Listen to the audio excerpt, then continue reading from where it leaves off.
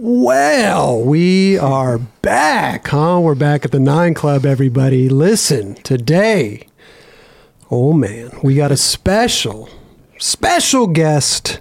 Mr. Adrian Lopez is sitting here in the hot seat, boys. No, thanks for having me, guys. How are you, dude? Hell yeah. Hey, thank you so much for coming by. No, bro. I appreciate this you is having me. amazing. Thank you for making that drive. It's a little bizarre being here, but I think we'll be good to go.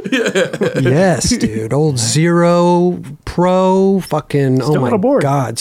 Well, that's true. He's still fucking riding. I'm just saying though, the heyday, Yeah. right? Oh, yeah, no, Fucking good old days. Thrill of it all. Hell fucking yeah. Misled youth. There you go. There you go. So many good ones, man. Iconic. Yeah, let's get into Iconic. that a little bit. Well, speaking of driving up from San Diego, you're from down. You're from San Diego. Yeah, I'm in North County, San Diego now, so it's Carlsbad area. It's close to like Oceanside. Okay. So, but yeah, been there since sick. 2001. But you were from SD. Yeah, so deeper I've been born and SD. raised. Yeah, for sure. So been down south, been like Rancho Penasquitos, Poway, all over the kind of bounced around until about 2000. Or no, sorry, till I got to like Poway's when I started skateboarding. That's kind of where I settled in. It's funny. I've never even heard of these places. Yeah, I've never even heard of like. There's little pockets throughout San Diego. I guess that so. most people have. Yeah. Well, how far away are these pockets from each other? Are they close? Or are they? Because San Diego's not honestly, that big. yeah, that's what I'm saying. Yeah. At that time, I called it all San Diego. You know what I mean? Like wherever I lived, it was just Gotcha. San Diego. But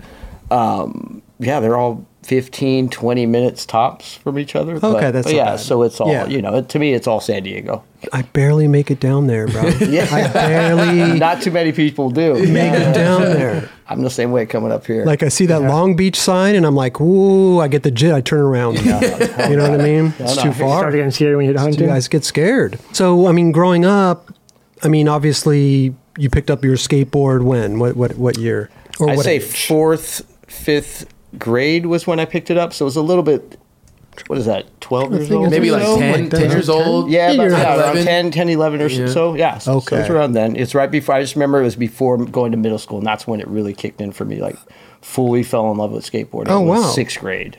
It was when, Yeah. So it was a little off and on for kind of going to how I started skateboarding. It was, or got into skateboarding. It's, obviously the typical, your older brother had a board, but it was just around and never really got into it. Okay. So, at some point, there's some guy in our neighborhood that I just gravitated towards. Our neighborhood was a little mixing pot. It was like government-funded apartments, and which kind of brought in a mixed crowd of everybody. So it was like a little bit diverse. So, but there's one dude that just stood out. He was just a pretty unique dude, and John Crumley. I actually ran him not too long ago with. He was with Willie Santos. Anyways, so he was the one standout dude in our neighborhood, and for whatever reason it is, I kept my eye on him, and he was always skating around, and he was doing shit that I know was just, even though I look back on it now, I was just blown away. Like, I can't believe he was doing shit that was just way ahead of his time. So that was one thing where I just remember seeing of all the people in our neighborhood or whatever, there was this one dude that just was skating.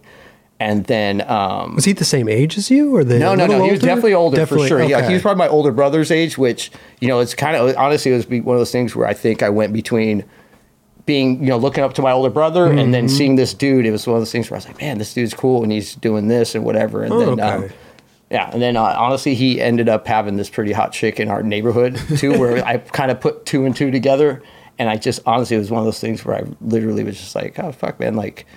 All this stuff I've been seeing before or whatever. It's like, wow, this dude's, So I was fascinated by what this his dude was skateboarding doing. and he's pulling in these hot chicks. Yeah, exactly. Well, that sounds good. Who was better at the time? Your brother? He was older than you. Yeah, so he older. was. Yeah, I mean, he. I don't think he ever really got into it. Okay. He was. Yeah, it was one of those things where my mom got him a board and it just sat around. Yeah, So gotcha. I'd seen it there and whatever, but it wasn't until I actually saw this dude, Mike Crumley, skateboarding and doing his thing where I was like, fuck, man, that's really cool. And how does he do it? And, so that's when I started looking into things. Were there other kids in your school that were skating as well? Because this guy's older than you at the time. Yeah, I mean, there was people skateboarding, but not in my crowd, Okay. So it wasn't until I got my first board and I just fell in love with that shit instantly, So after that, it became nothing else mattered, anything I was into before. So that became kind of how I made my friends moving forward. Gotcha. And it really took me out of what was going on in my neighborhood and all that kind of shit, which was cool. And so it's just rap. Do you remember your first board? Yeah, I do actually. It was first real board was John Montesi. John Montesi. Yes, super random. But actually, I caught up with him not too long ago about that one. But he, it was. Just remember walking to the skate shop. It was the first time I actually got to pick any board I wanted. It was obviously just graphic based and whatever. But it's the one with a weird alien on it. No, you know what it was? It was full like graffiti, slick bottom. Slick bottom. Then moving forward, obviously you're getting better at skating. You're getting better. Yeah, no. Was there like a skate shop that was? Yeah, no, for sure. I fell in love with it, and that just became it. I was really into soccer and everything before that, and then all of a sudden, everything gravitated to skateboarding. All my friends were that, and my crew was. I honestly was very lucky. I fell into a good crew of friends who were really into skateboarding. Yeah, they, after I don't think we jumped into straight filming and all that stuff right away, but we took it pretty serious as far as us really loving skateboarding. So it was like one of those things where we imitated our favorite pros and all that kind of shit, and if there happened to be a demo or something in town, we'd chase it out however far it was. We'd make a point to try and go and check that kind of stuff out. Do you remember the first pro you ever met? First pro, I would probably say Willie Santos. Really? Yeah, because I used to skate this in Rancho Bernardo. It was Webb Park, and he would be there. Just fucking it up. Yeah, he'd fucking destroy it. Is that the park with all the ledges? The benches down the all the stairs. benches, real rough, and it was an amazing spot though. If you figured out how to skateboard there, is the one in his birdhouse part where he kept exactly. Yep. I always wanted to go there. Yeah, no, dude, that's what I'm saying. Like, I wish there were spots like that these days. That bench looked heavy to put down the stairs. Shit. No one's gonna move it back. That was an old deal. What was the skate shop you first went to when you were? Wave Lines. Yeah, it was actually this one in Carmel Valley, like Carmel Ranch, and it just had popped open. And at that time, I actually was a little bit older. I think 13-ish, 12-ish or so, and I was actually maybe 13, 14-ish, skating with Mike Fitzgerald. Some of you guys might know him from Trans World, Blair Alley, and all those guys. And then, this shop opened up, and before they even opened up, we just started localizing it and just made it our home. And eventually, they told us like, "Hey, we dig what you guys are doing, and we want to hook you up with the boards or whatever." Oh, really? Discount. I mean, it was discount. Sure, kind of stuff. So, but we thought we made it then, so we were fucking so stoked. sick. But at this time now, are you filming videos and stuff? Yeah, you know what? I mean, a couple of our buddies had cameras, so we were always like, just whenever we had a camera, we just fucking milked it. Filming each other. We just loved that shit. So we made our own little home videos and all that kind of stuff. And dope. I'm sure we showed it to the shop or whatever, but just keep that discount going. Yeah, exactly. Just keep that. Maybe you'd get another % on that discount. Yeah, that was huge. But so were you trying to actively get sponsored? No, it just happened with everybody filming. I think filming was just one thing in its own. It's just like, hey, so we could check ourselves out later and see how it goes. But no, I don't think that was until later on. We just, I think for me personally, it was more when I ran into couple pros along the way is when it actually got planted in my head, like, oh, I could actually do something with that. Yeah, because I was going to say, like, down there, you got Willie Santos. I mean, the scene's popping down there. So at the same time, it's not like this far-fetched thing, no, that's right? what I mean, but at the same time, I looked at it where it's like, I'd go to Webb Park, the spot I'd skate all the time, and there'd be pros there every weekend. I'd skate there, during the week or whatever, but weekends we'd have all these people coming through, so I never got too jaded on thinking like, oh, you just got to meet somebody and whatever. It's like, man, okay, well, I'm fortunate. I see all these guys all the time. But it just never really hit me that I could be part of that. It was almost like you were taking it for granted a little bit. They're always there. It wasn't like a big deal. No, it wasn't a big deal. Yeah, no, I don't know if it was more big deal. It was more. Yeah, I don't know. I just saw them on the regs where I was like, man, like they're just so fucking good, and then they got their thing going. I'm not gonna try even, whatever. Sure. I just didn't see myself going that route. Right. You ever buy stickers from Willie? Yes, I have. I love Willie though. That's the thing. I know the stories they've all gotten around, and he's had its moments, but Willie was one of those dudes where he took the time. He's a hustler. Hey, I wish I learned a few pointers on saving and whatever else from that guy, but he he took the time to pick up a lot of people, take them skating spots that they would have never got to skate because they'd just been stuck in their bubble. So sure. Yeah, he charged me some stickers. What is that along the way? But no, he's a great dude. So yeah. What is that? No, but I mean, I think we all went through selling shit. No, I would sell, sure. Yeah. but I mean, what was it like $1 per sticker? Yeah, like $1. Yeah. He would sell you a whole. I think that I think it was $1, maybe? but then maybe the hookups ones are a little nicer. So We'll have Willie on and talk about his entrepreneurship. Well, so were you going to LA back and forth at this point in time, or were you still kind of stuck down there? I mean, I'd make my trips to 14, LA. 15? I mean, we always had a couple friends in our group that had cars, and we'd always whenever we could, we'd make it up to LA and skate all the girl spots and all that stuff. Like we'd go to Santa Monica and the courthouse and all that stuff. Yeah, and it was at the time too where I remember we, especially me, I was definitely the younger dude in our group where I couldn't even tell my mom that I was going to LA at that time. It's one of those things where it's like you'd be grounded. Yeah. Just going to the skate shop, Mom. Yeah. Meanwhile, 2 hours drive. Yeah, you're fucking in LA. Yeah, but that's just how it goes, right? You got to get. What are you going to just leave you at the? What spot you skate all the time? Web. Park, yeah. No. Yeah, that was early on. I think that once I got to the age where I realized, you could take city buses and all that shit. That was a big one for me. Was I took city buses around San Diego. You get a bus pass? Oh, yeah. Yeah? Yeah. Yep. That's how you got to pay for transfers and all that. No, that's the thing. Bus pass. Where I was at, too, to even get to, once I hooked up with Jamie, that's what I did for about 2 years was literally bus ride. I'd save all my money from Monday through Friday, my lunch money, and then every Friday I'd take the bus to Jamie's house in PB, stay there the weekend, return Sunday night. What's PB? So, Pacific Beach. Pacific Beach. That's where Jamie was when he. How far is that from your spot? That's if you're just driving. That's probably 35 minutes or so. So that's a long bus ride. Yeah. It's a good hour and a half. Oh, bus ride. Yeah, no, that's like you got to stop every block. Transfers and all that. So longer than that, I would say. Damn. But yeah. So that's how I got around, and I made sure I skated all over. And PB back then had a lot of spots, huh? Oh yeah, no, that's what I mean. It's like, dude, when she made it to Jamie's house or PB in general, it's like there's shit there. Took the bus downtown San Diego, skated all day. Well, it sounds to me like you're taking the bus by yourself. All your friends didn't skate anymore? Well, no, at that point I had hooked up with Jamie where I made it a mission. Like it was one of those things where he was working on Welcome to Hell, and at that time I was actually on flow for Toy Machine. So for me, it was like I was venturing out there for biz. I was like, fuck, I was like, I had my head fucking as stupid as I might have thought. I was gunning for Toy Machine, fucking Welcome Health Crew. Where, hanging out with my friends was one of those things where they all they were still skating, but they knew that you were going on your own mission. I could potentially ride for this or whatever may come. And you can't bring your whole buddies with you on these trips. I wasn't they'll that be dude like, anyways. this dude's a kook. I wasn't that dude. I was so nervous to even be in that mix anyways. Sure. It was insane. One of those things where,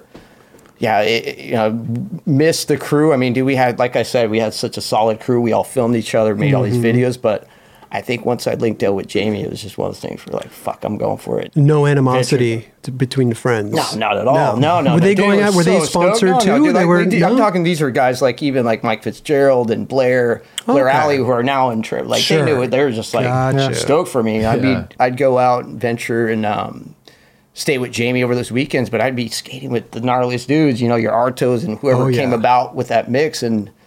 That'd be my weekend. And come Monday, I'd have stories for days for everybody. Sure. And it's just it was one of those things where like you're just. Were you on Entity before? Yeah. No, for sure. Yeah. So that I was on Entity for about 6 months or so before I met Jamie and the Toy Camp. So I was riding with those dudes for a bit. Yeah. How did you get on Entity? Through Willie. Actually not through Willie, but I was skating with Willie, and it was me, Jason Carney, and this dude June Kane. Okay, he was the main pro on Entity.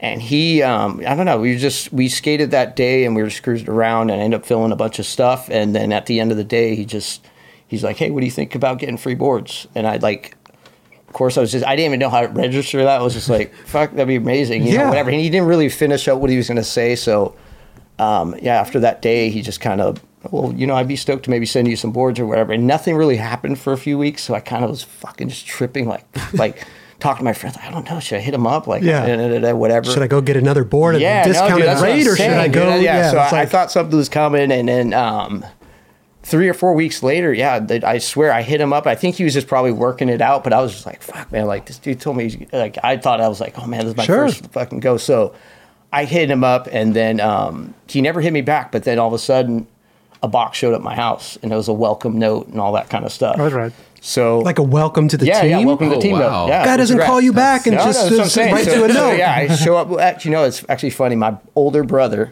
I got home and he had went through the shit already. He opened it up. It didn't even have his name on it. No, didn't have his name on it. He knew what it was. He kind of knew what it was. Yeah, so he's like, a little excited or whatever. And I come home, he's like, you got all this fucking da-da-da-da. Like, you know, I think there was like 3 boards and a couple sets of wheels and stickers or whatever. Well, that's what you think. Yeah. That's not no what shit. you could have got. It could have been a lot more. Yeah, so then, so I got home and, dude, mind was blown. I mean, dude, I fucking saw that thing. I looked at that thing on my bed for like an hour and a half. Like, just like...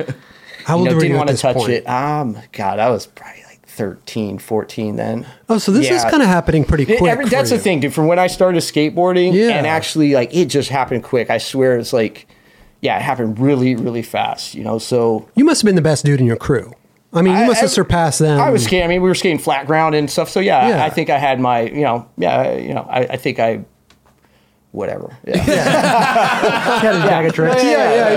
You were doing well. It did happen quick. So it's like all this shit was just, it was a lot to deal with and just very exciting. I mean, you know what I mean? Sure. I went from like watching all these dudes in the mag to literally like overnight, like I'm literally staying at Jamie Thomas's house and I'm, or whatever. I mean, even before that, like I'm with Willie Santos and Jason Carney and then this and that. And then thrown into like, oh shit, you're talking with Jamie Thomas and the Toy Machine dudes and this and that. Well, how did that come about? That one, that was like I said, I was on Entity for about 6 months, and I made my rounds throughout San Diego everywhere, and I maybe ran into Jamie once or twice before I formally met him. Okay. He was actually at Webb Park like a couple weeks before I properly met him. Huh. And you knew who he was. Yeah. You know what? I did. It was right before his Transworld interview with the, like, you know, where he shaves his head and all that shit. So I didn't catch that till after the fact. After everybody told me like, oh, that's so-and-so. I remember he's had this, you know, he's rad though. I remember just seeing him like, fuck, dude, that's like, I haven't seen anybody skating looks like that and that way, sledges and whatever. So I was definitely intrigued.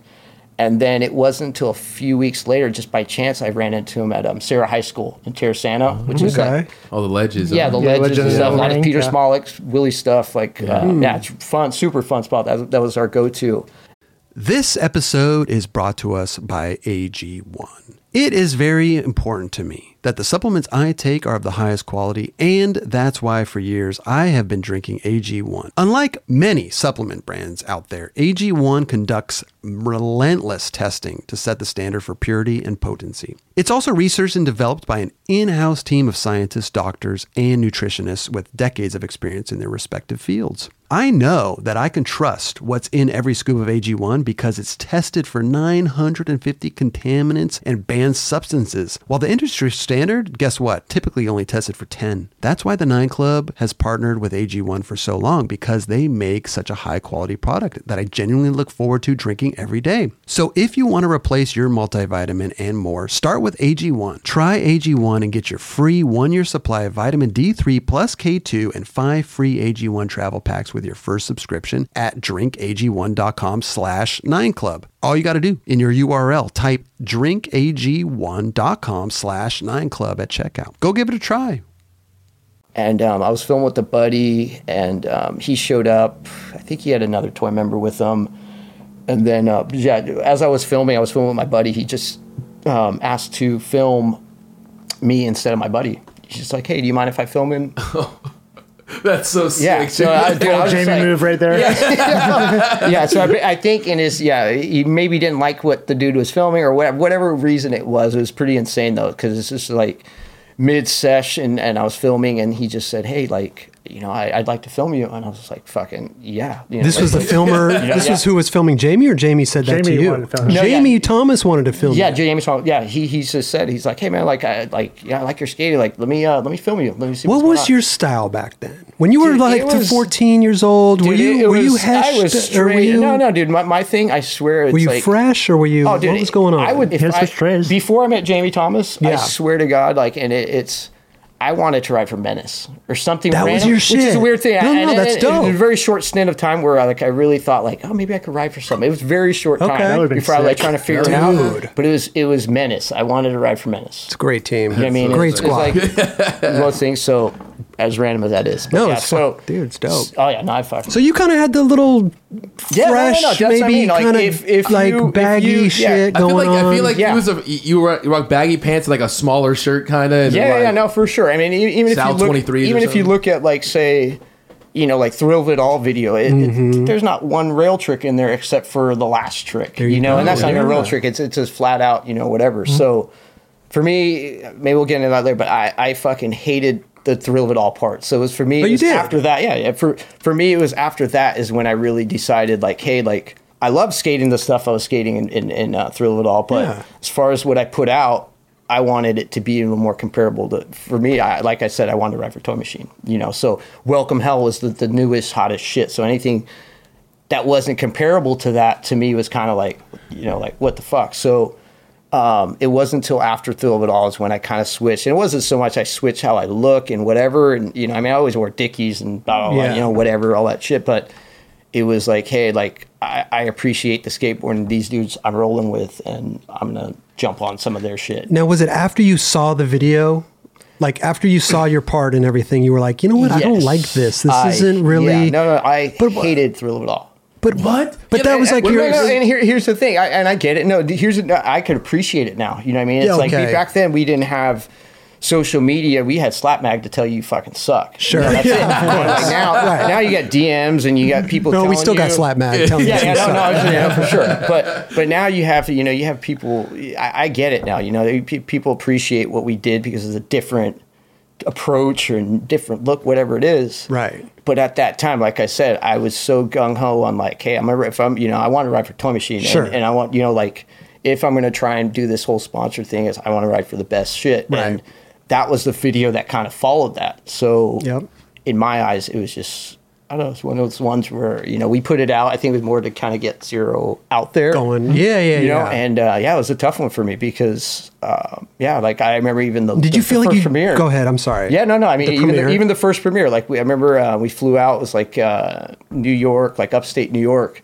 Jamie stayed back because he had to finish up some last minute tweaks editing. He wasn't happy with that part, so we flew out. It was me, Ellington, Kopelman, whoever else was on that mix, and I remember getting to that first shop that we were premiering it, and like that was the first time I was like, fuck, like, okay, so I knew what I was going to do. The video came on, and as the credits came on, I knew where my section was, and I just backed myself out of the shop. And it's one of those things where I look at it now, and I'm not fishing for compliments. I get it. People kind of, they appreciate it now, but to me, that's why I switched skateboarding in a different direction and whatever, But here you are, Thrill of It All. It's a Zero video. Was it something like maybe like you felt like you didn't fit in with all these other guys, or was it more of like your own?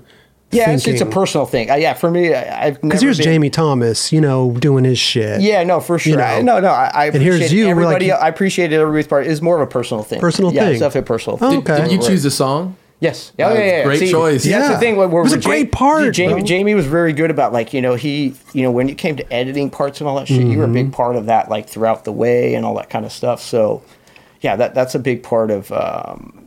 Jamie's thing is like, he puts together great videos, right? And whether you pulled your weight or whatever else, you're still in the Zero video and all that stuff. Totally. So with Thrill of It All, I looked at that. To me, that was like, fuck, you can't do that again. Like, let's. But at least it lit a fire under your ass, right? No, it was sure. just like, dude, I got to fucking step it up for the next one. Yeah, for sure. Wow.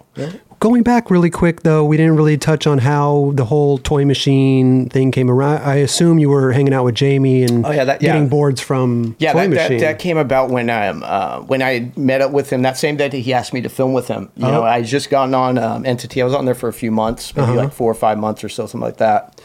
And after he filmed a couple things that day, and then he just said, "Okay, we're in the process of looking for new amps for Toy Machine right now. We have."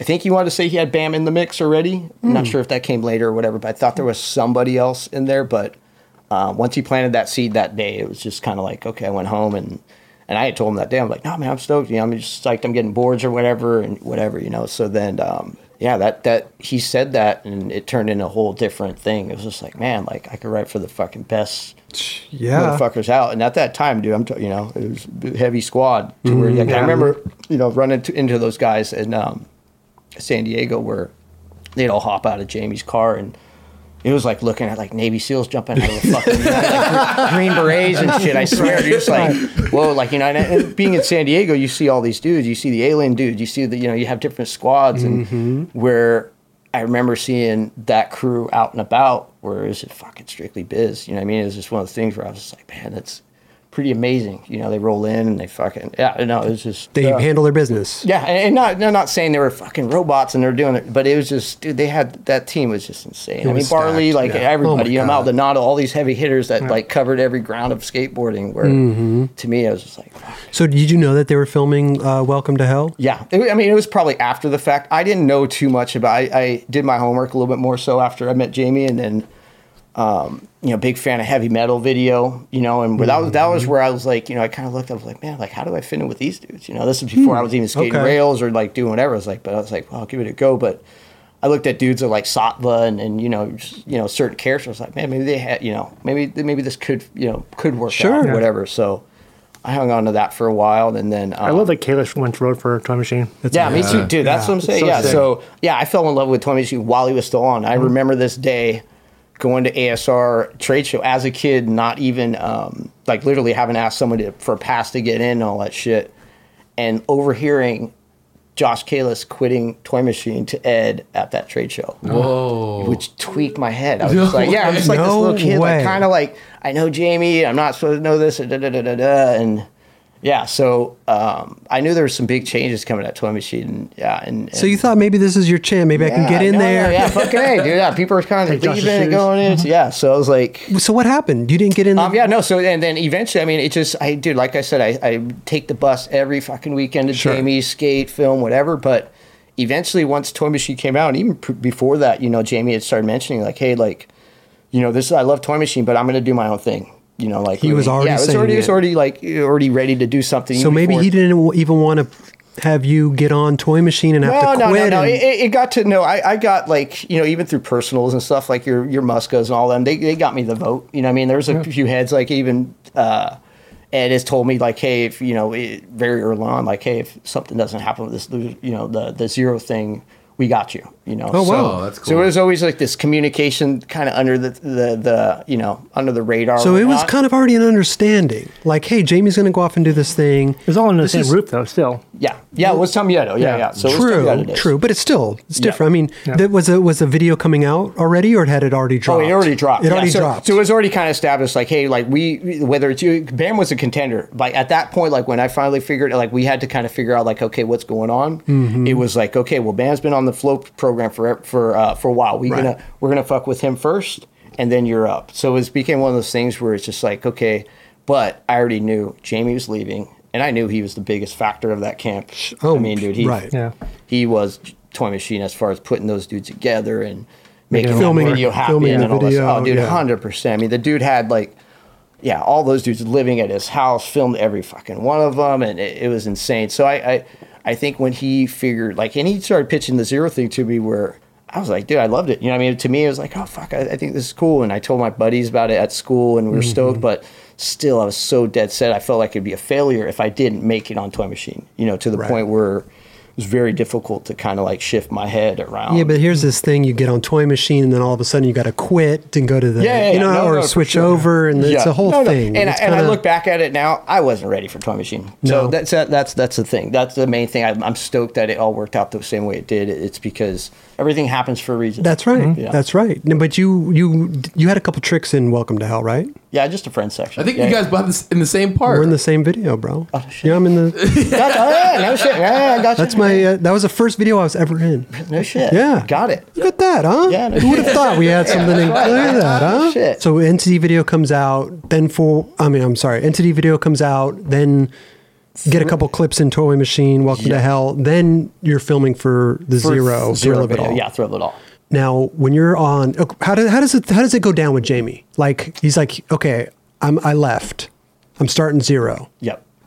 Calls you up. Wasn't Zero going to be a clothing brand at first? Yeah, that's how it first started. I think that was more so Jamie could promote it while still being part of a Toy Machine. Yeah. Because it was Zero, a division of Toy Machine. Yeah. Like that's what the neck labels actually said. Hooded sweatshirts, shirts. Oh, it actually said a division of Toy Machine. It said Zero Skateboards, a division by Jamie Thomas through Toy Machine. Were you like the first dude on the team? Yeah, I was definitely the first dude on the squad, but I think because of my hesitation, it was kind of like, it was a little bit of a teeter-totter on how it went down. I so swear, you were actually hesitating. I don't want to quote it, but I want to say I got on Zero and even quit at some point. Like before on it was one of those things where I was so fucking bummed that it was like, one, I was bummed that Jamie, like, I'll be real right now. I was bummed that Jamie was leaving Toy Machine. Yeah. It was like, fuck, like, what are you doing? Like, Toy Machine, it's the best. It's the best shit right now. So, when it came about, I was, like, a little bummed on that. But then at the same time, the name I still loved, Zero. I was like, fuck, that's pretty cool. It's a good and name, it was black and white, and had this heavy, like, kind of a heavy metal feel to it, which I was all, really into Metallica. Yeah, so it took growing on me a little bit. Okay. Where I think, Ellington and Kopelman and a couple other dudes were on there, and I think they were dead set. It's like, all right, this is fucking, we're go time. And then, it took me a little while. It wasn't long. It wasn't long though. Yeah, it was once I decided, all right, dude, we're going to do this. Right. And that was it. How long did you film for Thrill of It All for? I don't know lengthwise, but it was definitely one of those things where it came up like, hey guys, we need to put something out and just, introduce ourselves. So I don't know, 6 to 8 months, I would think. I don't know. Pretty fast. That's pretty damn fast. It wasn't too long. But if you're on Jamie's program, that's true. get shit done. That's true. Oh yeah, dude, especially back then. Yeah. Yeah. That was like all San Diego, basically, right? Yeah, it was very low budge, fucking local vid, but yeah. Thrill of It All comes out. Yep. Right? Mm-hmm. It's got to be a change in your life that this video drops. I mean, it was a big video. Yeah. I mean, it sure. set the tone. Oh yeah, no, for around. sure. No, I remember that instantly. Like, yeah, it was one of those things too where I'm a very private, not private dude, but like I like skating alone. I don't want that. I don't need that attention. I don't want it.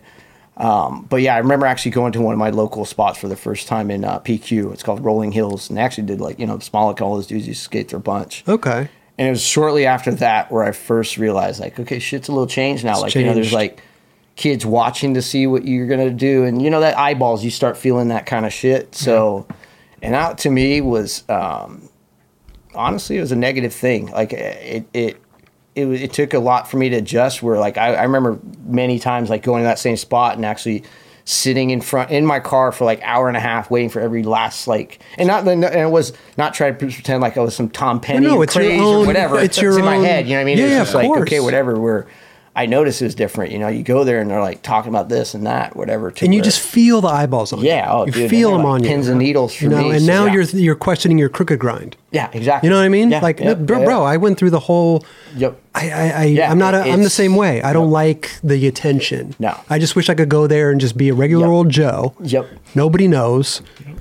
Do a goddamn crooked grind. Yeah. You know what I'm saying? Yep. Doesn't want the attention, but he has his own talk show now. Yeah, no shit.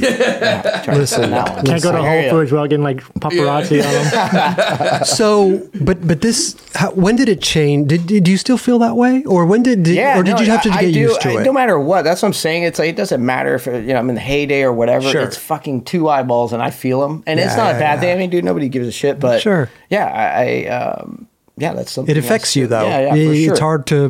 What about demos and stuff, though? Would Demos, you, demo? I mean, everybody's skating out there. I wouldn't say I was with a demo guy, but I had my moments the other days where you feel confident and you just go out there and you have your head cleared. Yeah. But I will probably be the first to say, and I let my own head get the worst of me by far. Like, whether it came to video parts and skating and everything else, I was the worst critic. So I think those situations became a little more difficult as I questioned myself. Right. So it was difficult. I think a lot of skaters go through that. Yeah. Though. I went through it. Not everybody's that dude. You know what I mean? Well, you're put on a platform. You're put on a pedestal now. Yep. And it's a very hard. Some people love it. Some people adjust to it quickly. They want it. No, for sure. And other people, they want to fly under the radar. I'm a fly under the radar guy. Well, that time too, level of skateboarding was getting kind of gnarlier and gnarlier, and you had to step up. Yeah, no, for sure. Jamie keeps pushing the. Yeah, you're on. I think that, honestly, I think that's why Jamie and I, our relationship has been so solid. It's like, Jamie, we're polar, we're opposites. Like obviously Jamie, he's an attention dude. He'll admit it. You know what I mean? Right. He's one of those dudes where he's a park shark back in the day, and he was that figure that wanted to be that leader role. Where for me, I just wanted to film video parts. I didn't care about the fucking premiere. I didn't care about the this and that and whatever. So I was able to do my thing and just not really, compete with people in that sense. Where there's not just Jamie but other cats that want to have this certain role in the team. Go ahead. I was more of a fan of like your Ricky Oyolas and your Fred Gulls and your fucking those dudes that are just where I didn't care about that part. It was never a competition of like who if Ellington or Greco or somebody's gonna I was just stoked for those dudes. If you want that what I mean, like hey all good. So for me it was I had a pretty solid position on Zero where it's like hey you film your video parts. Of course, you got to do your fucking magazine coverage and you travel, and I think with Zero and Circle, I was always traveling. So, I was able to kind of slide, not slide on the rail. I did my thing. I think I made a name for myself, but it was never like, I was never trying to be some big fucking, I love that though, because you were big, but you were not that dude though. It was never like your Reynolds and you know what I'm saying? There's different tiers and stuff, and I was happy to be right, in that ground. Right. So, you just mentioned Ricky and Fred Gall. Yep. Eastern Exposure. I mean that. I was going to ask you about Sub-Zero video. Did you ever see that? I did, but Eastern Exposure was the one for me that was just like that's why I rode big boards, big wheels, skated a certain way. It was just to me it was just the shit big influence. Yep. So after Thrill of It All, they're going to immediately probably start on the next video, right? Is that how it went down? Yeah. Yep. I could only imagine. Yeah, no, for sure. There was always, Zero videos always took way longer. Like certain people, you need longer times. Of course. But yeah, Zero videos are always like, hey, if you're after that one, and for a while, like too, I don't even think Jamie really liked people filming for like your transworld parts and all that stuff. And maybe that even came after the fact. But I like Zero was always supposed to be working on a video. Right. It's kind of like, hey, after this one, just feeling good, keep it going. Was he always filming everyone, or did you guys have a filmer? Yeah, no, dude. Early on, dude, it was Jamie. Like, that's Jamie and Brian Lee, right? What's that? Brian Lee. Yeah, Lee was a little bit after the fact, but I mean, as far as Misled Youth, Thrill of It All, Misled Youth, I don't think Lee filmed any of that. Yeah. Those two videos where that was Jamie. Wow, you gotta love, you gotta love that. Here's this fucking pro skater on top of his game, and he's filming everybody on the goddamn team. For sure. No, it's nuts. And I mean, dude, honestly, I filmed probably 70%, I'd say, I mean, I could be wrong or whatever, but of Misled Youth for Jamie. And it's one of those things where, dude, he taught me how to film, and fucking, dude, he'd be willing to do it 10 different times for me to get it right. Really? On top of all that, that's what I'm saying. Like, he was filming us, but at the same time, he'd be handing me a camera, and I got pretty decent at it, after like doing fucking stress to like film dudes like that and whatever, I was able to get it, but he wouldn't get pissed if you fucked it up. You felt his fucking madness in his head when he saw that I didn't get it the way, but really? He's pretty good about being like I got one more. Because he's picky. He's picky too. He wants it to look the way that he sees it in his mind. Beyond picky. How excited was Jamie when the Deathlines came out? Oh my God! Yeah, dude, come right? on. Oh my God, you guys know that one. No. So he, dude, as he was filming everybody, but at the same time he had to do it. Fucking, it's amazing. My dumb ass filming him. Why not hire a filmer? Why not pass it around? Is it just a team vibe thing? Is it just like it was just? I don't know. He's just a fucking hard-working dude. I don't know. He's the excuse eliminator kind of dude. Where like I think no excuses. No excuses are allowed. We're getting it done. Which is rad. I mean, that's one of those things where I think. If somebody says it, the crack or whatever, dude, he's going to be there fixing that crack. Whatever. There's no filmer, I'll film it. It's pretty rad though, too, because usually it's just a filmer, right? And we kind of take filmers for granted sometimes, being skaters, like, oh, they're sitting in that ditch. Yeah, you feel bad, but at the end of the day, if it's Jamie Thomas sitting in that ditch, you're like, I got to get this. No, this is I don't want the chief. Fucking, it kind of adds a little bit of fire when your boys are filming you. No, absolutely. No, kind of dope. So there was no filmer. He was filming you, and then you were filming him. Misled youth. Yeah, if anything, I swear, like it was those times where I think Lee was only called in on like the heavy hitting shit, and even Sturt. Okay. I swear it was like Sturt. Like I think maybe towards the end of the video is when. I don't even think Lee was in the mix. It was more Sturt. Honestly, it was like Jamie really called on Sturt to for, hey, I'm going to do this and whatever. Okay. To where a lot of it was myself filming them. Do you have any good Sturt stories? Sturt they're all fucking good. I mean, they're all so good.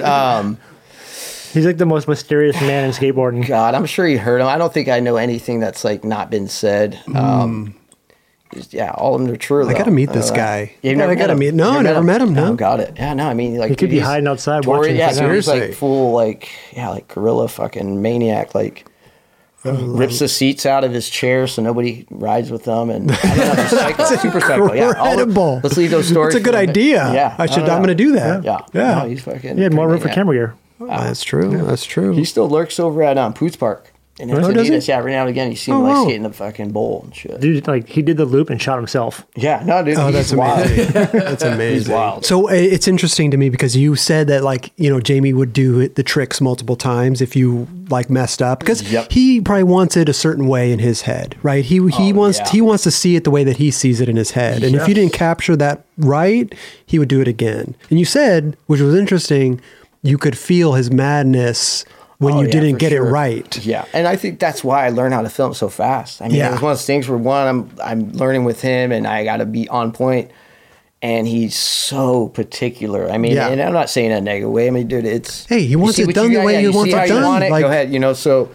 But I mean, it'd be as far as side to side, it's just like, like every bit, whatever. And he just, like one more. It's like, like shit, But how did you feel though? There's certain times where I felt like I was trying the trick because I'm filming it, and if you fucking don't get it, or you don't get his slam a certain way, sure.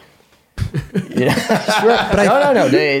I think as skateboarders, we all go through that stuff where even the best filmer, even Ty Evans or Roger Bagley could get the trick, and you could look at it as a skater and be like, it's not really the way I saw it in my head being filmed. Yeah. Totally.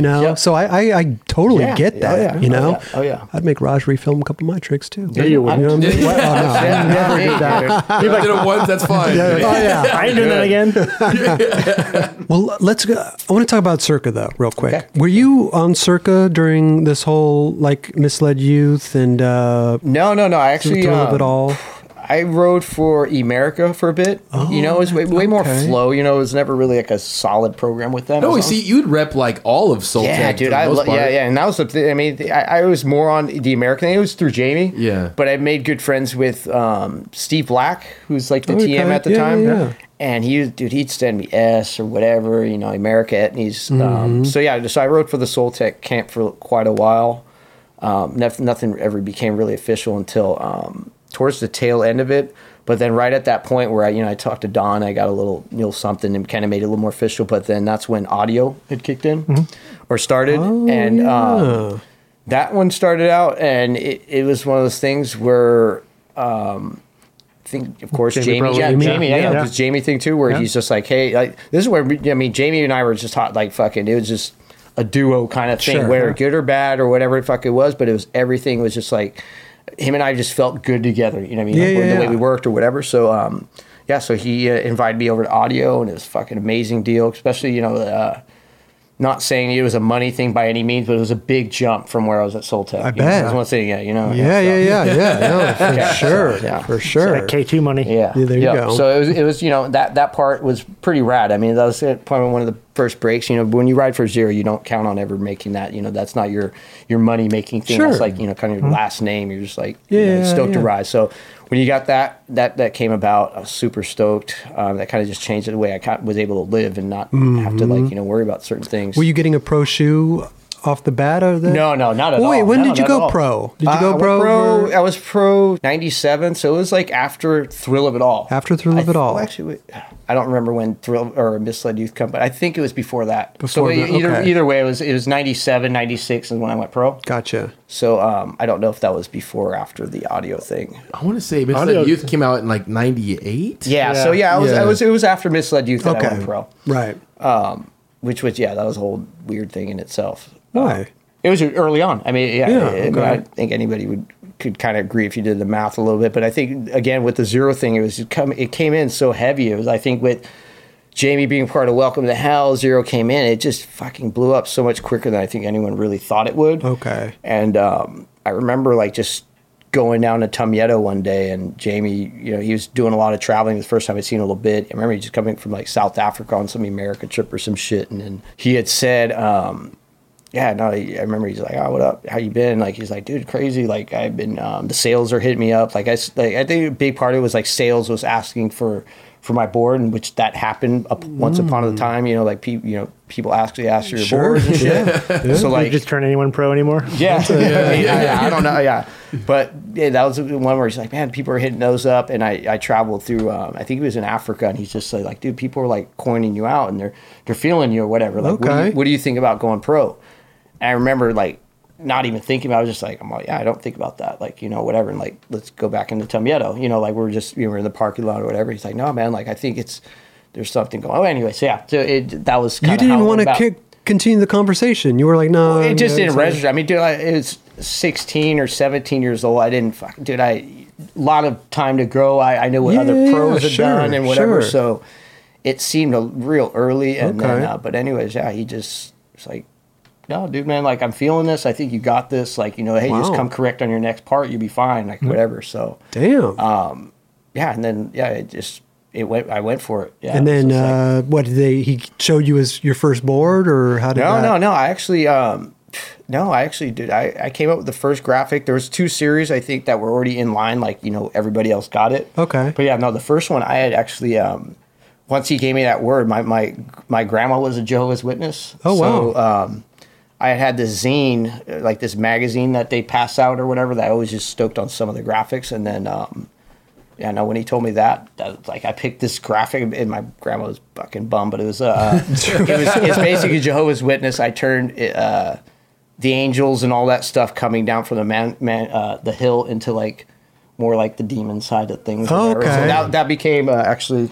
Oh, we get it. That horse graphic. Oh, yeah, there it is. Okay. Yeah, that was actually out of Jehovah's Witness. Gotcha. Huh. Yeah. What happened with audio, though? When did Circa come into play? Okay, so audio, I rode for about 6 months, and... That's it? Yeah. Wait, so you were on the team? Or full on the team. Actually, contract, riding. It was on. It was on, but... It was Barra and it was Jeremy Ray Tony Hawk, Barra, a lot of neon. Yeah. Okay. So the shoes, neon. The shoes were difficult for me. I was very particular. Coming from Soul Tech, it was man, I was able to ride Sal's and Excels and all this shit, and proper Americas and stuff too. Where it was slow getting into that, and then I was a little weirded out about the whole K2 thing too. I mean, I was a little prick fucking dude back then, fucking anything in our industry, whatever, that kind of thing. And so that was a little difficult, but at the same time, I believed in it, and it was just, it had rad potential. But then, hey, Chris Miller. Yeah. So then maybe 6 months later, I had gotten a call from Shane Wallace, who founder of Active Ride Shop.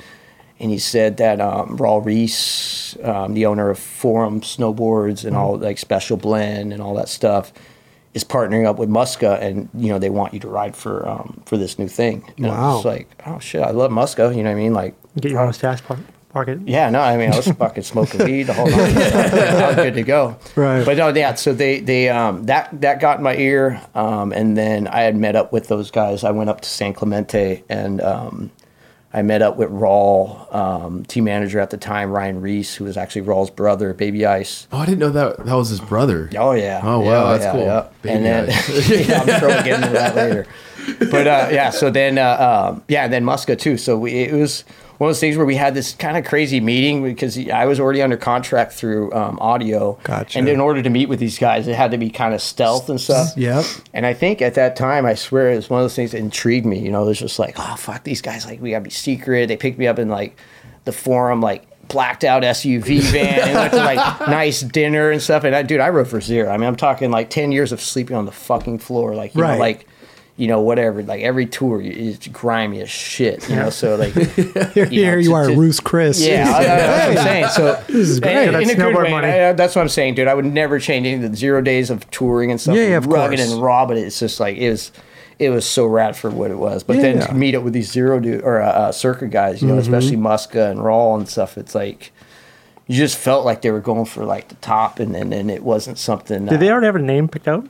Yeah. Yep. Yeah. Oh, so they broke everything down. Yeah. So when I met up with those dudes, it was just fuck, dude. The pitch was just insane. It wasn't like a money. It was just those dudes wanted to take over the fucking shit. Sure. It wasn't like, hey, we're gonna do this, and it's like, no, this is the plan. Hey, you know, we know it seems like it's unquestionable whether we can get Jamie and this and that and blah blah blah, but like no, you're like, who do you want on the team? Like, you know, whatever. It was just an insane pitch that I've never heard of. Yeah. You know, to where, it was tough because I had just signed that contract with Circa or with Audio.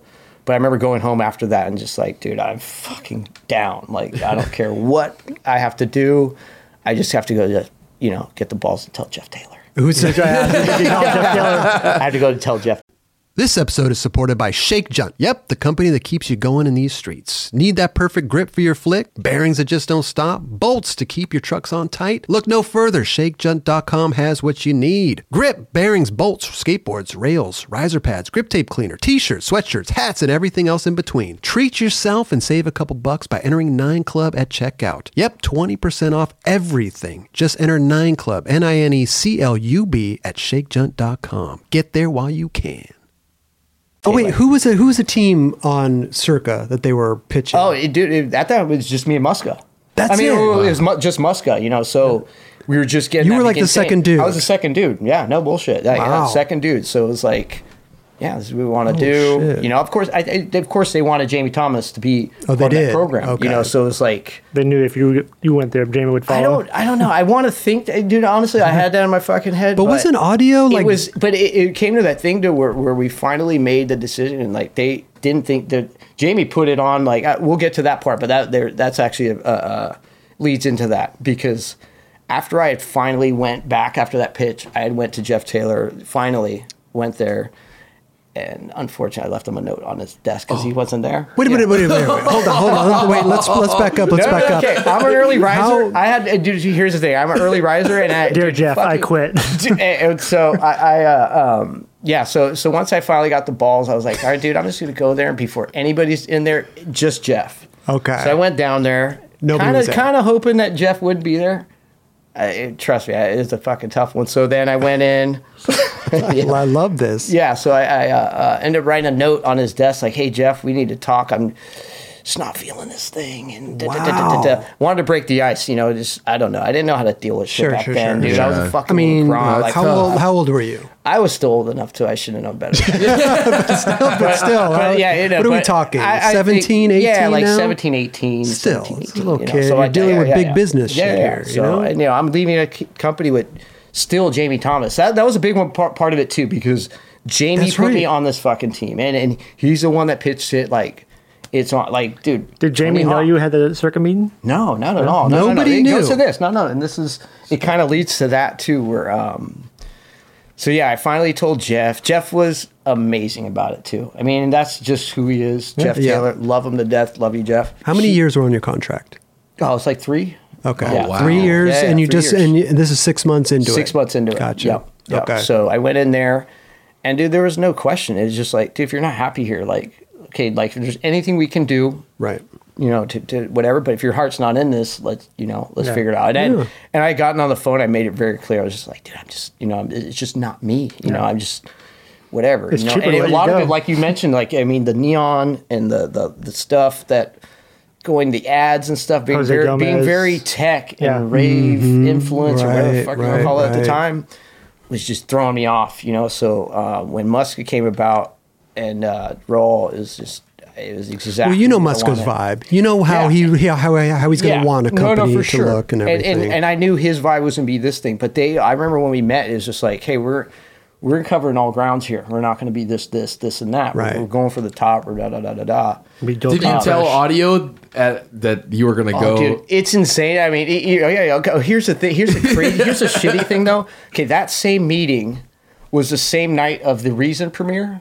Oh, sick. Where I had met with Raw and Muska. I'm unveiling so much shit right now because whatever. The meeting shouldn't have happened. But I had that meeting with the Circuit Camp that same night. It was the late 90s. And we were up there, and I remember we were up in San Clemente, and we all like, okay, hey, we're going to that Transworld premiere because I had some shit in it. And whatever. Okay. Yeah, the backlit was in it, right? Yeah, the backlit was actually in it. Yeah. So then we all went down there. Like Raw was already planning on going down there, and that same night, Raw, Chris Miller. Oh fuck, I'm just. Yeah. Anyways, Chris Miller and Raw had literally had like a little beef in front of the theater, the premiere of that Reason, because he had heard that Raw was talking to some of his dudes.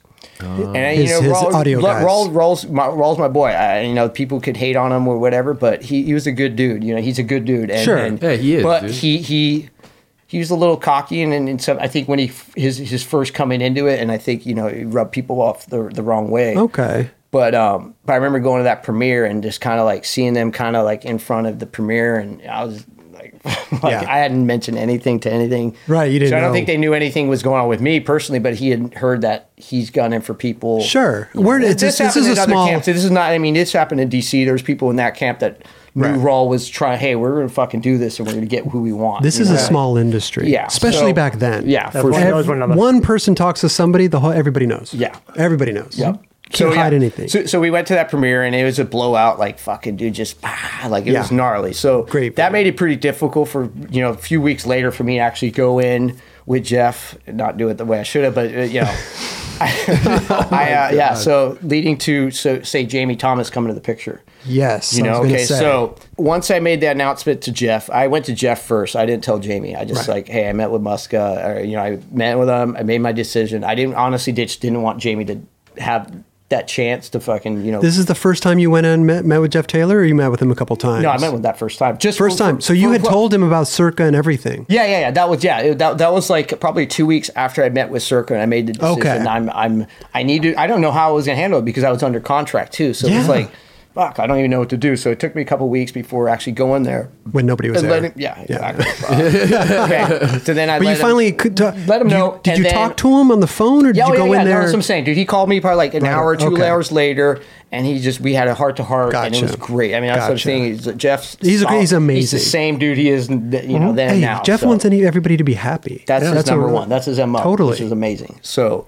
But after that, that's when Jamie or Jeff and everybody caught word of it, and Jamie had come to my apartment out in where was that? Poway Rancho Verde. I remember he came out. He's like, "Hey, Lopes, I want to fucking talk to you. Like, I heard what's going on." Okay. I was like, "Shit, I want in." I was like, "God damn it, no!" And then he came over, and it was definitely more to talk to me like, "Hey, man, like, I don't think what you're doing is right," and not in a sense like he thought I was making a bad decision or whatever, but like, hey, there's potential here, and yada yada yada. And I told him exactly what I felt, and it was like one of those things where dude, he's probably in my apartment for like 2 hours, like just what's going on, man? Sure. Like, this is a new thing. Like, we hadn't even really fucking cracked the surface yet. Like, and I was like, I don't know, man. Like, these dudes are for real. Like, they fucking mean biz, and it's not just they want like let's do this kind of shit. Right. So. After that conversation, I want to say, and I'm not trying to take credit for whatever, but dude, I think Jamie was ready to go to Circa after that. You talked him into it. Bullshit. And not saying that in any cocky way. Like, sure. Jamie would have made his own decision, but I think it was one of those things where it's just like, dude, like, what are we doing here? These dudes like, it's Muska, and then this dude Raw, I don't know what he's about, but dude, he's he knows design, he knows marketing, and it's certain things that he's mentioned that I'm just like, I'm not hearing this over here. So after that night, it became one of those things where, he left my apartment saying, you made the right decision. Okay. And I don't know if it was in that exact words, but it was just like, do your thing. Do your thing. Right. So, that went down. And then, so I was the second dude on Circa. That's insane. Yeah, which was rad, though. I mean, to come from zero camp, like I said, it's like, Jamie ran his camp because he wanted people to like stay hungry. Sure. It's not so he wanted to save a fucking $20 for a hotel. It's not people get whatever. Maybe it is, with Circa. But at that time, dude, he just wanted everybody to stay hungry and like for me to have that world and then be able to go over here and kind of like have that balance. Yeah. Oh yeah, dude. It was insane, dude. Like traveling became a whole different thing. It wasn't too long after that I ditched my apartment. I was like, dude, I don't need an apartment. You don't need it. Fucking traveling. Right. Like, I'm going to go with these guys. So it must be hard for somebody like Jamie Thomas with such a work ethic, to run a company. Like you said, he wanted everybody to stay hungry, Yep. Imagine like a Kobe Bryant. Everybody on that team is not going to have the work ethic like Kobe Bryant. Mm-hmm. Imagine how crazy that must make you feel sometimes. You know what I mean? Yeah. And it's great. I can only imagine. His work ethic is second to none. It's second, right. Yeah, and it's frustrating at times. I bet. It's one of those things for writers, and, I was always able to do my thing, but I think, you can't give a dude excuses when he's fucking doing himself. Exactly. That's what.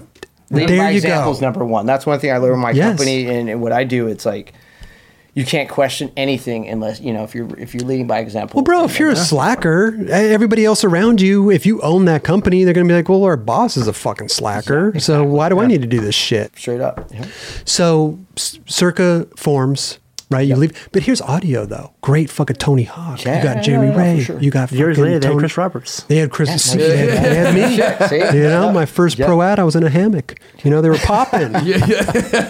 Wow, work ethic, huh? A lot of work ethic. Yep. But I mean, were you nervous at all? Because here's this thing. You may not like the vibe, but I don't know. It's this new thing. Dude. It was just one of those things where I'm a big person. I go off my gut. I'm always one of those dudes where if it feels good, you just go for it and you fucking figure it out. And that was one I felt very good about. Okay. And it was, dude, it wasn't even, I already made it pretty decent. Like peaking then too. Oh, dude, yeah. Right. It was like everything and above. I mean, even like we didn't know who we'd actually get, but it's just all the potential was there. And I think for me, it's just, just dealing with Raw and Muska just felt good. Good, yeah. There you go. Like, how did you guys choose the rest of the team? That's what was rad about Circa, dude. Like we would meet up like every 2 weeks at Rawls.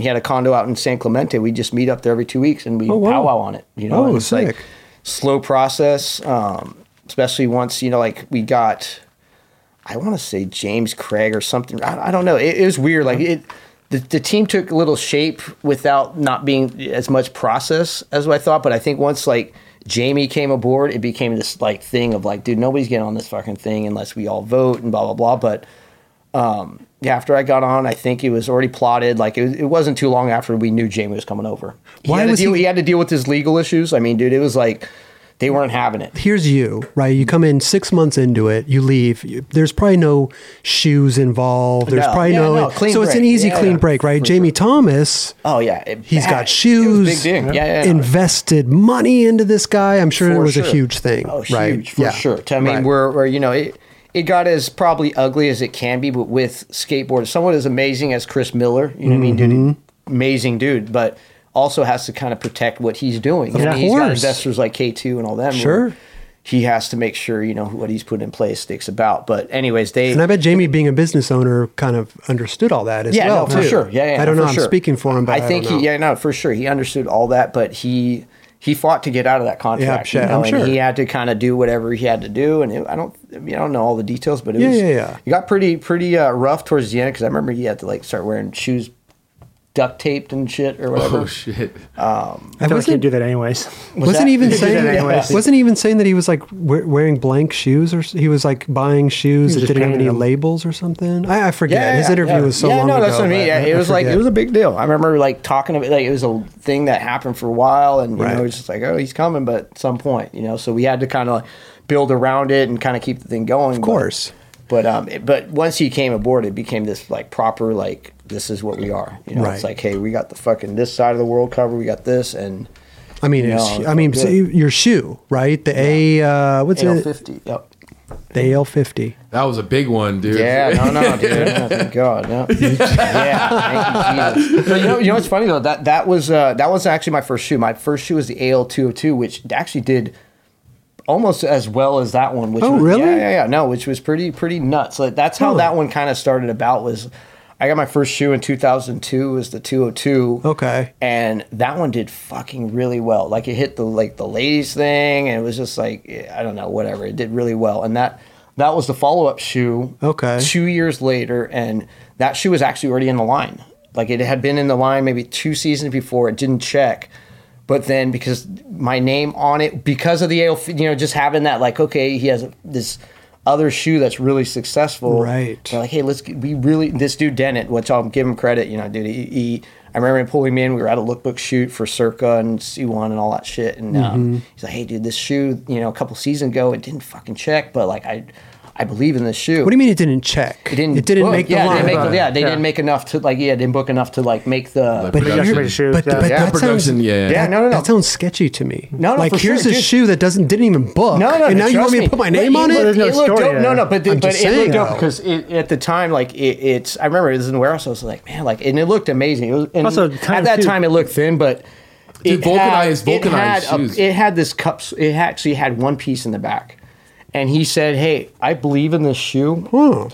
And I know with your name on it, your vibe, like what you have going on, like I think you take that out, you put your shit on there, and it's going to work. It's going to go. At that time, the vulcanized shoes were just popping off, dude. That was it, too. Yeah. I mean, their timing for me was always been everything. Wow. You know, like even with my first two, like I was the first or whatever, I had a real short toe cap. Okay. And there was nothing in the market at the time, and the girls all of a sudden dig them. This is like the one where this is shoe like Avril Lavigne and all these random like Limp Bizkit, all these fucking random dudes just, you know, whatever. So not this shoe, but the first one. 202. So when this one came about, they, you know, Dennett suggested, he's like, hey, like, you know, I think if you take this out, put your shit on there, it's your vibe. Like it's just a real, and at the time it was thin, you know, it wasn't a puffy shoe. Right. It almost looked like your classic Vans at the time. Like, hey, like you're a simple Dickies kind of dude. So, anyways, so that's how it came about, and yeah, dude, it's fucking. I mean, how many colorways? Oh God, I don't know. Yeah, dude, it came out. Yeah, it came out in 2004, and it's. How long was it in the line for? It was in there for a long time. It's still in there. I mean, dude, Circa's still rebirthed again. A few months. I'm sure we'll get into that. Yeah. But like, no, dude, even the last round, it's. Still it still has its little whether they're college kids or classic whatever silhouette. Let me do the math on this. I don't know how it works. I mean, to me, it's $2 a shoe. How many colorways? How many years? I mean, Jesus Christ, you must have made a little fucking fortune off of that thing. Yeah, no, I definitely very fortunate with the shoe game. Was that? Was that the only two shoes you had, or did you have more? No, I had a shit. Like, you know, I've had. But those two shoes were the those hitters. are the two that hit hard. I mean, I think once you have a good shoe and then you're able to follow up with one, people kind of maintain it. You all of a sudden become that dude that's like, oh, well, he pays attention to what he likes at least. Yeah. And it's not just a dude that throws his name on any shoe, you know, which was the case. I definitely was like very like.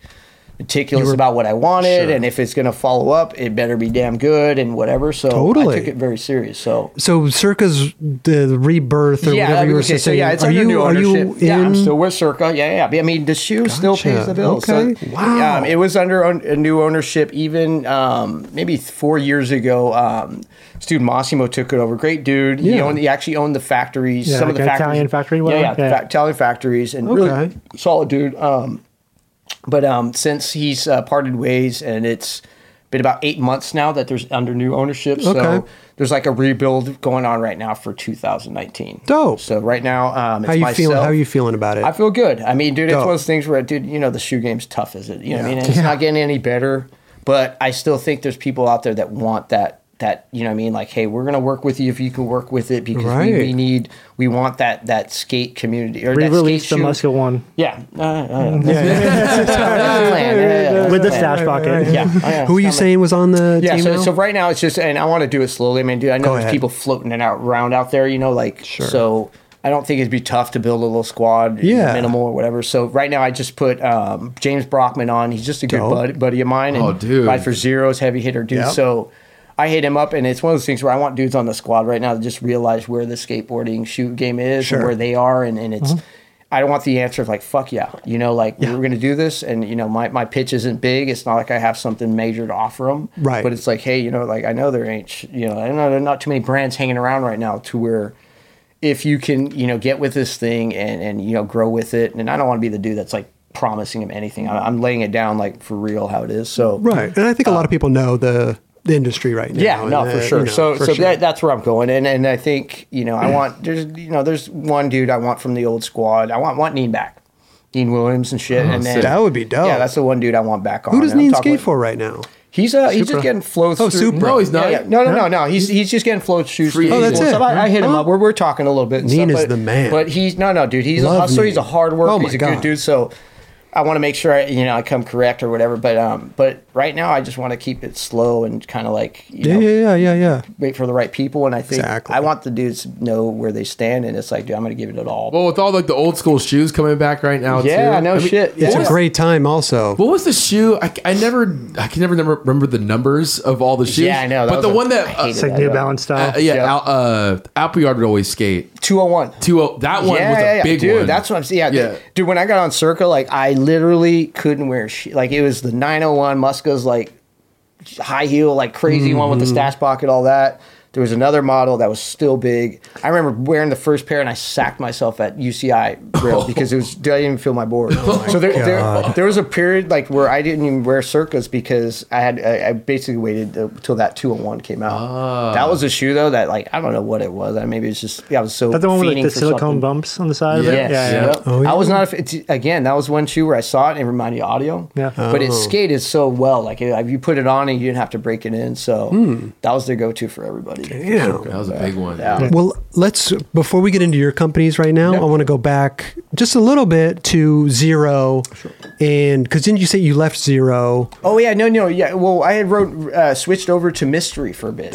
Mystery. That's right. That's right. Okay, that's right. So I did. Was Mystery supposed to be your brand? What's that? Was Mystery supposed to be your brand? No. That's actually a funny little story, too. Yeah. It's like.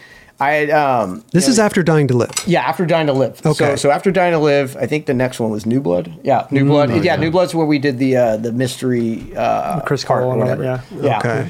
So that one. So I was writing for Mystery, and then Zero, and then Mystery came about because Jamie and Mumford were actually going to do Mystery. Okay. And that was going to be their thing. I think for the most part, Jamie came up with the concept. Name and everything.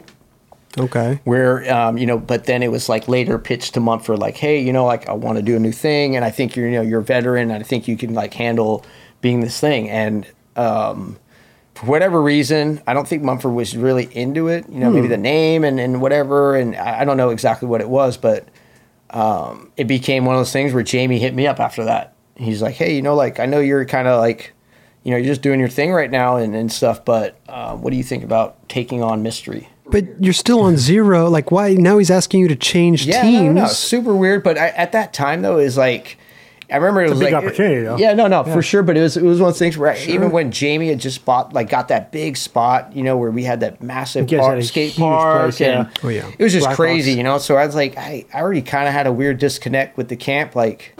Things were just going crazy, just getting big and stuff. And then when Jamie hit me up, she's just like, threw it at me. The immediate answer was no. Like, I don't want to take that on. And not just from a writer standpoint, but it was also like, you got to be like a creative brand director. Manager. Yeah, you got to like. Oh, he wanted you to do kind of head up the company. Yeah, it was more like that. So more on the like creative side, I would say. Like, because we always had team managers in the mix. But he had pitched it like, hey, like, Mumford's not into it. He's not feeling it. We kind of had a little thing. And, I think you'd be good for it. And I was like, no, whatever. But I already had kind of a disconnect from the new camp, whatever it was at the time. Like, you know, it was like that, whatever. Every now and again, I go through periods where it's like, okay, it's a new squad. And, you know, I've been there so long, there's new camps and stuff. So that time I was a little disconnect. And then I had told them, Jamie, maybe, I don't even know what it was, maybe a week later or so, that, sure, let's go. Let's do it. You know, let's give it a go. Okay. Because I've always been stoked on working with graphics and stuff too. Like, Zero graphics and all that stuff. I always came up my own, and then, you know, I even came up with other series like Stained Glass, like certain things. I just really loved that part of it too, where I was like, oh shit, maybe I can at least have some fun with making graphics and all that stuff. And I ended up saying and we did that. And did he have a team already planned out, or was this kind of like? Yeah. No, it was already kind of plotted, and I think that was why a little bit of that, because I remember when it got announced to even our camp. I think we were still at Tumieto at the time. Oh, okay. And there was a little like animosity from some people because they weren't part of like the initial plan. You know, it's like, we've been busting our ass for the Zero thing and blah blah, it's killing it, but this whole concept has been handed to us, and there's not much for us to do besides just sell it and go for it, you know. So but yeah, so eventually I did it, and then I probably did it for about 2 years as far as like creative director and all that stuff. Came up with all the graphics and all that shit, team management, tours, all that stuff, kind of did that. And then after about 2.5 years, I just remember calling Jamie. I was like, dude, I don't want to do this fucking shit. It was like, you were over it. Yeah, I was over it because how old? I mean, were you still skating? Yeah, I was still skating. And everything for sure. I was still skating and stuff, but it was like, I don't know. It was burnt out, maybe. Yeah, like a little burnt out. I mean, it's still Jamie's camp. You know what I mean? And I love Jamie, like I said, but it's when you come up with graphics, you're getting in his head, you know, and I think for me, I love doing what we're doing, and I think we have like the mutual, like, you know, same taste in certain things, but yeah, I don't know. It as much as, you know, people said, it's your company, and it wasn't my thing, you know. So so I think at some point I was like, dude, I'm just gonna focus on skating, and then, you know, let's keep that kind of going, whatever. Yeah.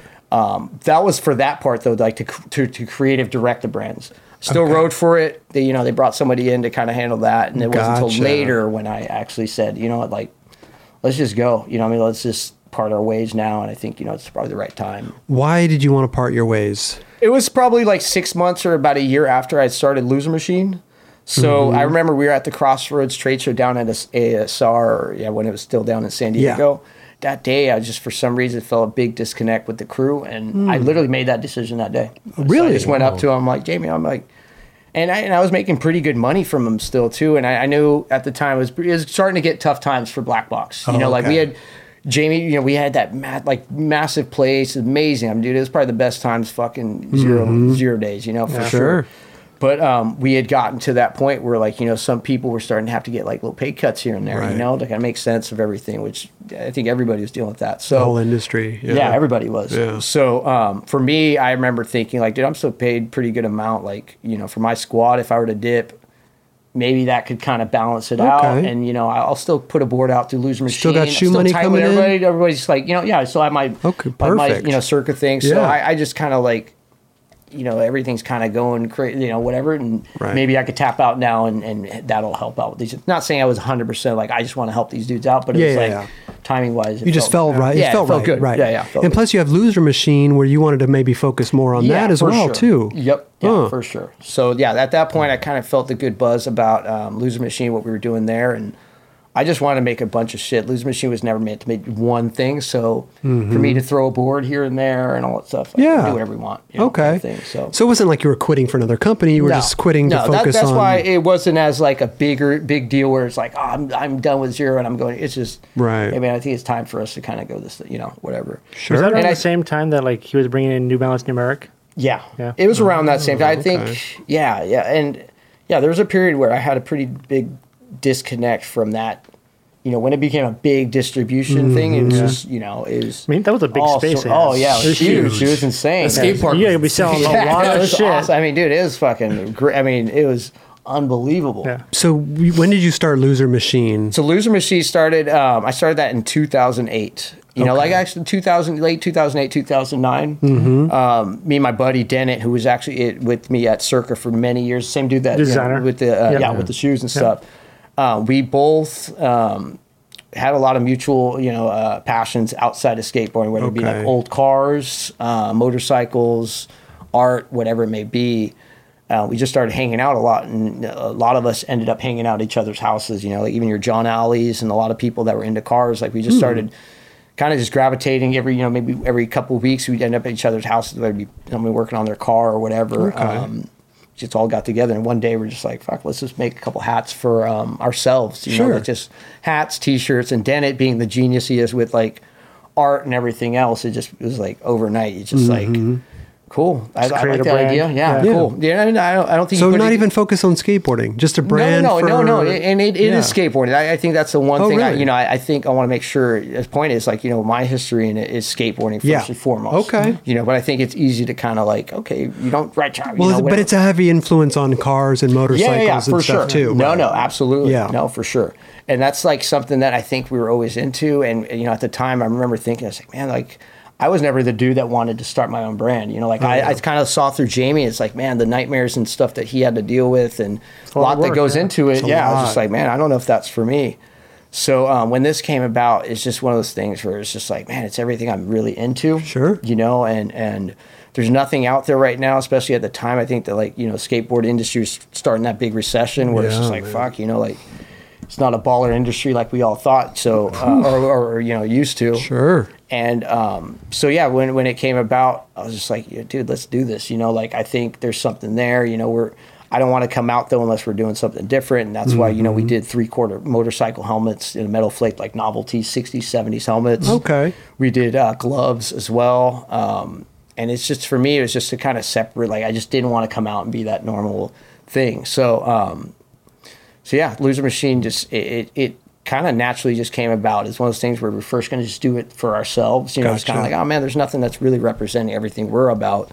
So we put it together, and once it did, I felt 100% about it and went for it. I went all in. How did you come up with the name Loser Machine? That's a great question.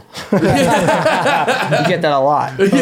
For Loser Machine, it's one of those things too where it's like, and what we're in, dude, it's not one of those things. It's not a glorified, working on cars and bikes and all this and that. And then for me, it's like we've all, in my day, even middle school days, it's like your skateboarders, your musicians, your greasers, we were all considered losers. We were the fucking dudes stuck in the hill in the courtyard or whatever. That.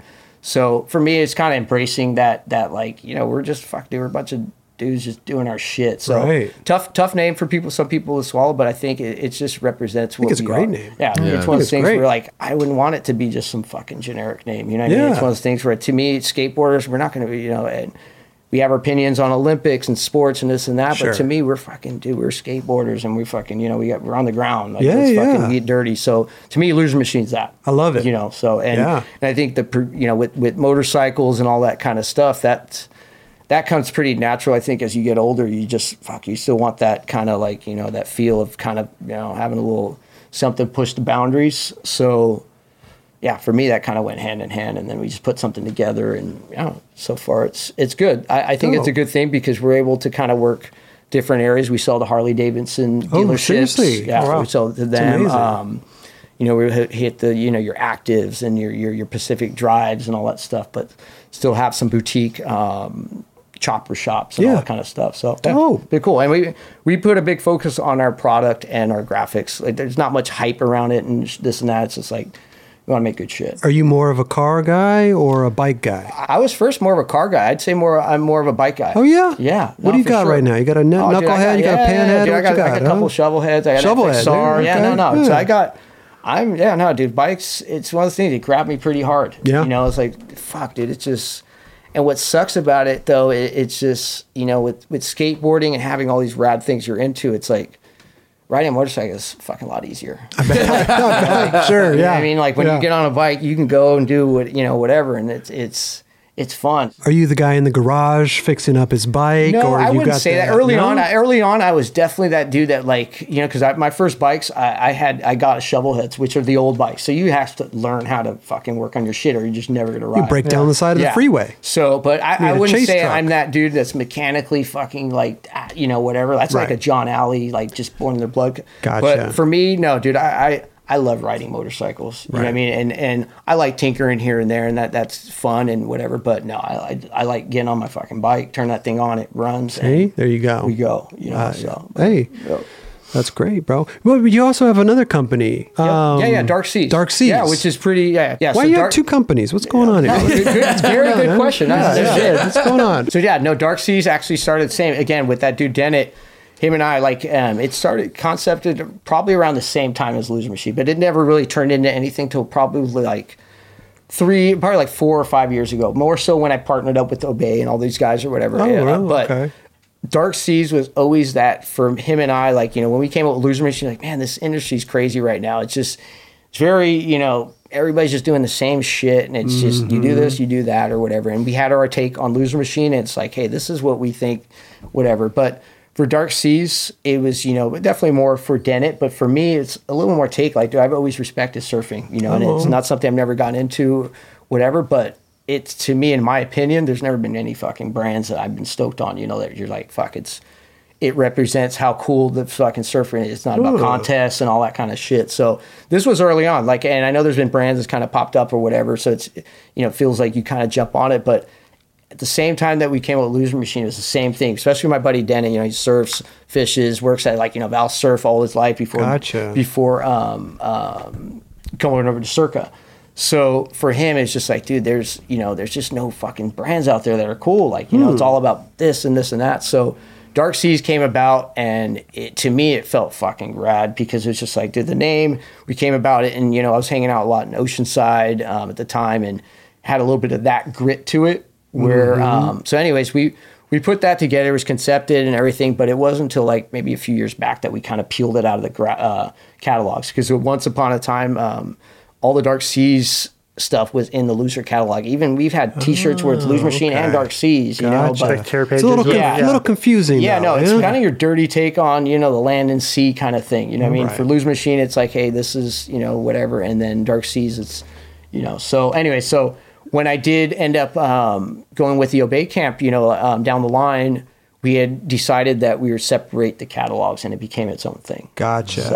So Dark Seas is more of a surf brand? Yeah, or? It's weird to say, but it is a water thing where honestly, it is definitely a surf brand. Yeah. But it's much more than that. You know what I mean? We can't be pigeonholed into that because there's so many people involved in that aren't it, including myself, where it's just like, there has to be a skate language. There has to be certain things. We're very art driven, and it's way more nautical driven through flash tattoo art and old sailor type stuff. So I don't know. Did you plan on having it more of a surf thing, or did it kind of just manifest like that? It has to be in the water. It has to be addressed. You know what I mean? That's the number one in the water. But for us, we never wanted to be a surf brand. Right. You know what I mean? It's just no. And I still don't. It is what it is. But at the same time, dude, it's like, you're so much more than that. No. So it's one of those things, dude. It's a gritty brand that I'm stoked on, and I think it just has a different story language than other brands in that lane. Right. So, and I think feels good. It's one of those things where even though I'm not a water dude, it's like I can relate. To me, there's parts of it that it's just. It's military driven. Not saying I'm in the military, but I appreciate that kind of that vibe and so a lot of skaters that surf, bro. Yeah, a lot of skaters that surf. No, absolutely, not for sure. I have a question. You mentioned John Alley's name a few times. What's he up to lately? He's married now, but that dude's he's John Alley. Dude, he came out when he came out. He blew people's minds. Yeah, he's John Alley. He's a crazy cat. He rips.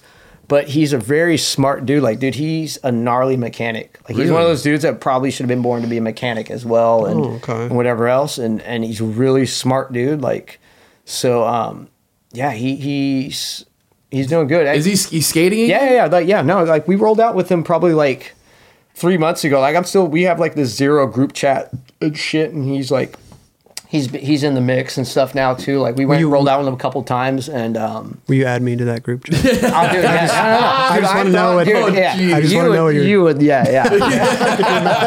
Whose number is this? No. It's crazy. Yeah, the bad. That's what I'm saying. I never experienced that in my day and stuff, but you could keep on with people's shit. It is crazy. Bro. I see what's going on in the video and the whole nine and stuff. But no, John Alley, dude, he's he's not, he's skating here and there and stuff. But yeah, he left Slave not too long ago and just kind of felt like just hanging out with the crew. So he's a lot of skateboarders got a lot of respect for him, man. He changed it. He was like the first dude to like the flick he had in the shit was so gnarly. Yeah, no, dude, and that's the thing with him too. It's like if you watch him skate right now, like if you watch him skate a flat bar, he could do kickflip front tails, and kickflip back tails, and all that shit. Like that's sick, man. Super rad. Cool. Yeah. Damn. Yep. This is a random question. I don't usually ask about money at all, but when you have these crazy shoes that are selling like crazy, did you ever have a hard time like you trip out managing money when you were like a young kid growing up? No, I was actually lucky with that one too. Like to this day, I still have the same accountant that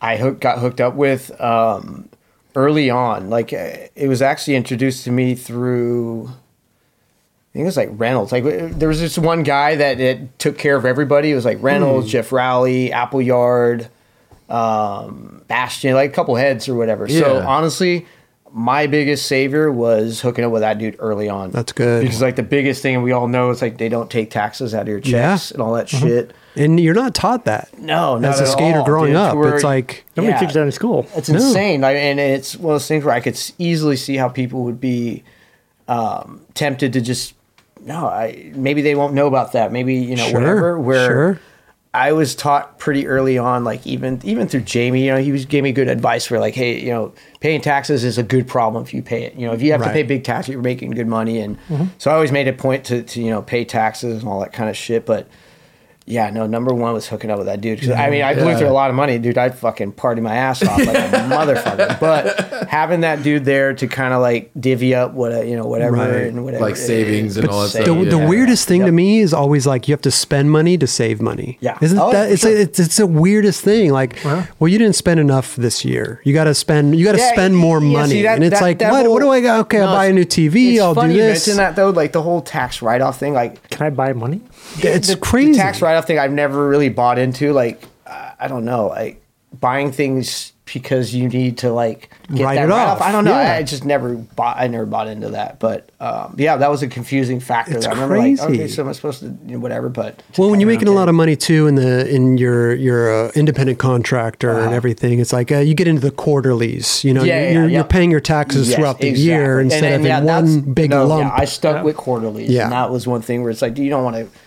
Whatever, and whether it's $5,000 or whatever, whatever the amount it may be, it just sucks having to pay after the fact when you fucking blew through all of it. So I made a point to make sure I paid quarterly. Yeah, because I mean, if you're working a normal 9-to-5 job, they're taking money out. It's like you're not really seeing it go. Yeah. But if you're cutting these big checks to the government, you're like, you know exactly what you want.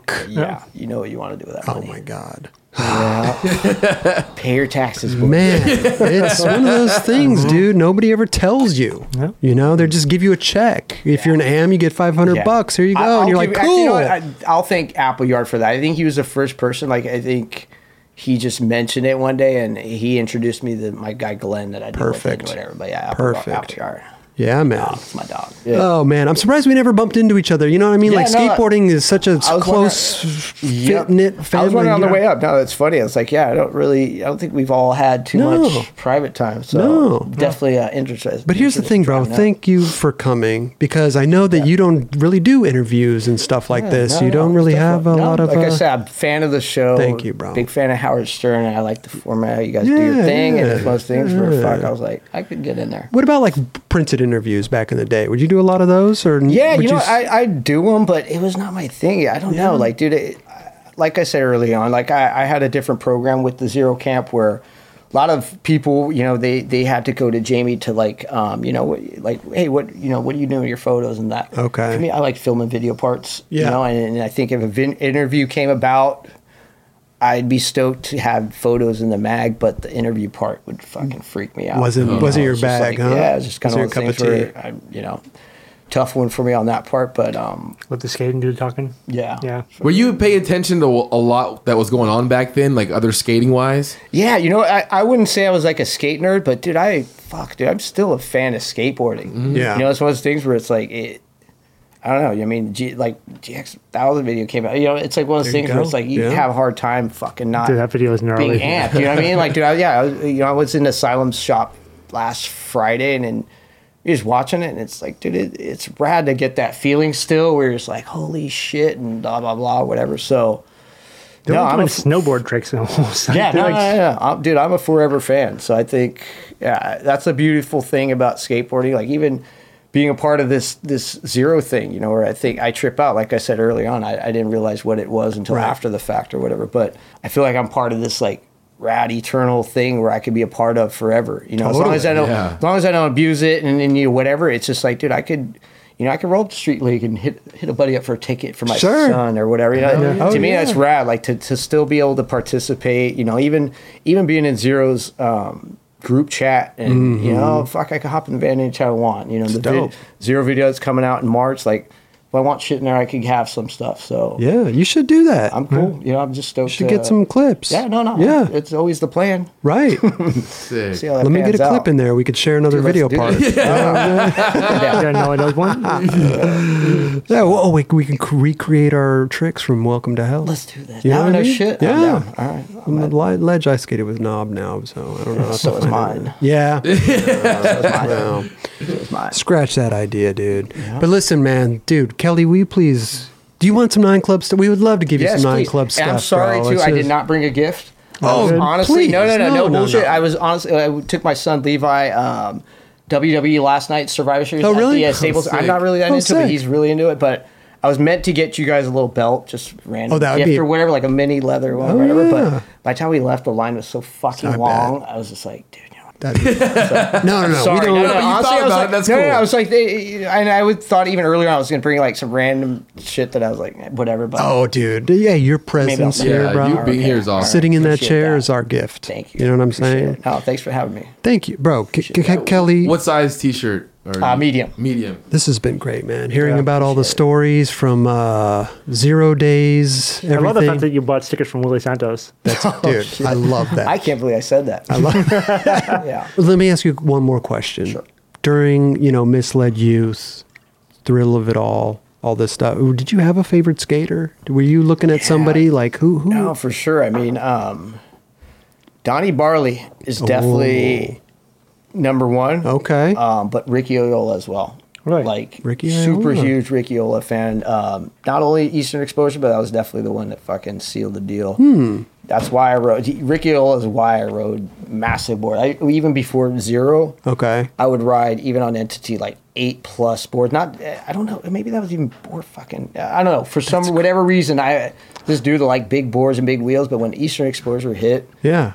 everybody in that video I was a fan of. Okay. I don't know, maybe I'm a West Coast kid and I appreciate shit that's not really, my scene, whatever, but it was fucking rad.